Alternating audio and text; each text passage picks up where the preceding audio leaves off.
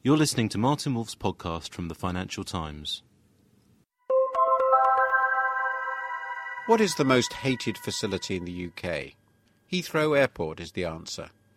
What is the country's most hated company? It has to be BAA, Heathrow's owner and the world's leading airport company, in its own words. What then is the solution? Everybody seems to know that. Break up BAA. Unfortunately, everybody is wrong. BAA is not the principal cause of the misery, and breaking it up is not the magic solution. This mess requires more comprehensive solutions. Users are indeed enraged. When my colleague Philip Stevens wrote a column on Heathrow on June the 12th, he was amazed by the response. Going through Heathrow is indeed a wretched experience. Delays at check-in, security and immigration, unpunctuality, lost and delayed baggage, broken escalators and walkways, dilapidation, chronic overcrowding. The list goes on and on. I share fully this frustration. But is it all BAA's fault? Hardly.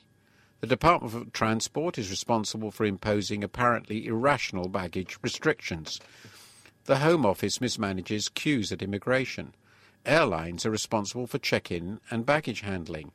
Heathrow's facilities are also both old and operating well above capacity.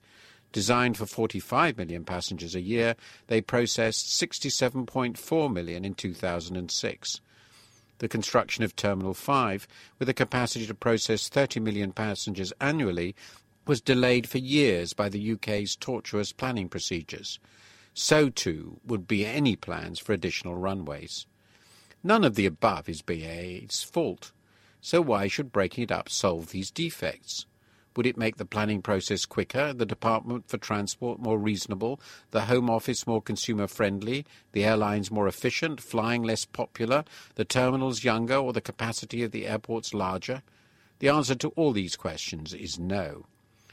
Would a break-up necessarily improve even what is under BAA control? Would it, for example, reduce the space used for retail facilities and improve the quality of other services? Obviously not. In 2006, retail provided 27% of BAA's revenue from all three London airports, 22% from Heathrow, 35% from Gatwick, and 44% from Stansted. If the space devoted to retail were reduced, revenue would fall. Either charges on passengers would rise or other costs must be cut at the expense of service quality. Moreover, even if one did not care about the cross-subsidy from shoppers to the more frugal, airports are less barren than they used to be. Shopping is also often convenient and even diverting. Would a break-up itself improve the quality of service? Why should it when there is chronically deficient capacity? Terminal 5 may change this condition, but only for a while. Given the regulatory cap on charges and the capacity constraints, how would competition between Heathrow and Gatwick motivate new owners to provide a better and presumably costlier service? Where would any offsetting revenue, or threat of lost revenue for that matter, come from? The new companies might, it is true, ask for additional capacity, but who would tolerate an expansion free for all with attendant planning blight? My colleague John Kay would argue that the standard shareholder-owned company is an unsuitable operator for such a quasi-monopoly. I sympathise with his view, but again would a break-up of BAA solve that problem? Self-evidently not. Breaking up BAA is a simple and apparently market-compatible move, but it is impossible to understand why it would do anything fundamental to end the misery. This is not to suggest it would do nothing at all. There will be better yardsticks for regulation and a greater diversity of managerial approaches. It would make, at best, a marginal contribution to delivering passengers from misery. So what might be more effective? Well, the UK could scrap those unpleasant planning controls and let runways, terminals and additional airspace expand with abandon. That will not and should not happen. An alternative would be to price the growth of air travel out of the skies. Taxing slots at a very high level would do that. Environmentalists would cheer, but which government is going to be brave enough to tax cheap air travel out of existence? The realistic solutions will be a combination of many smaller steps.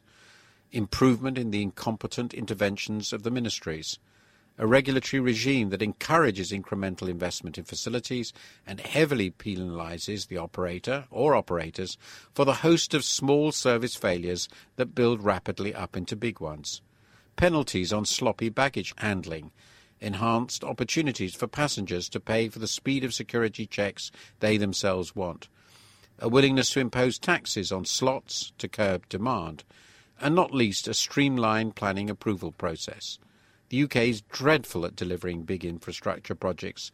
Terminal 5 has itself been a grim example. Let us agree that flying into or out of the main London airports is a miserable experience. But let us not imagine that there is a magical solution. In our mundane world, ending the misery will be far harder.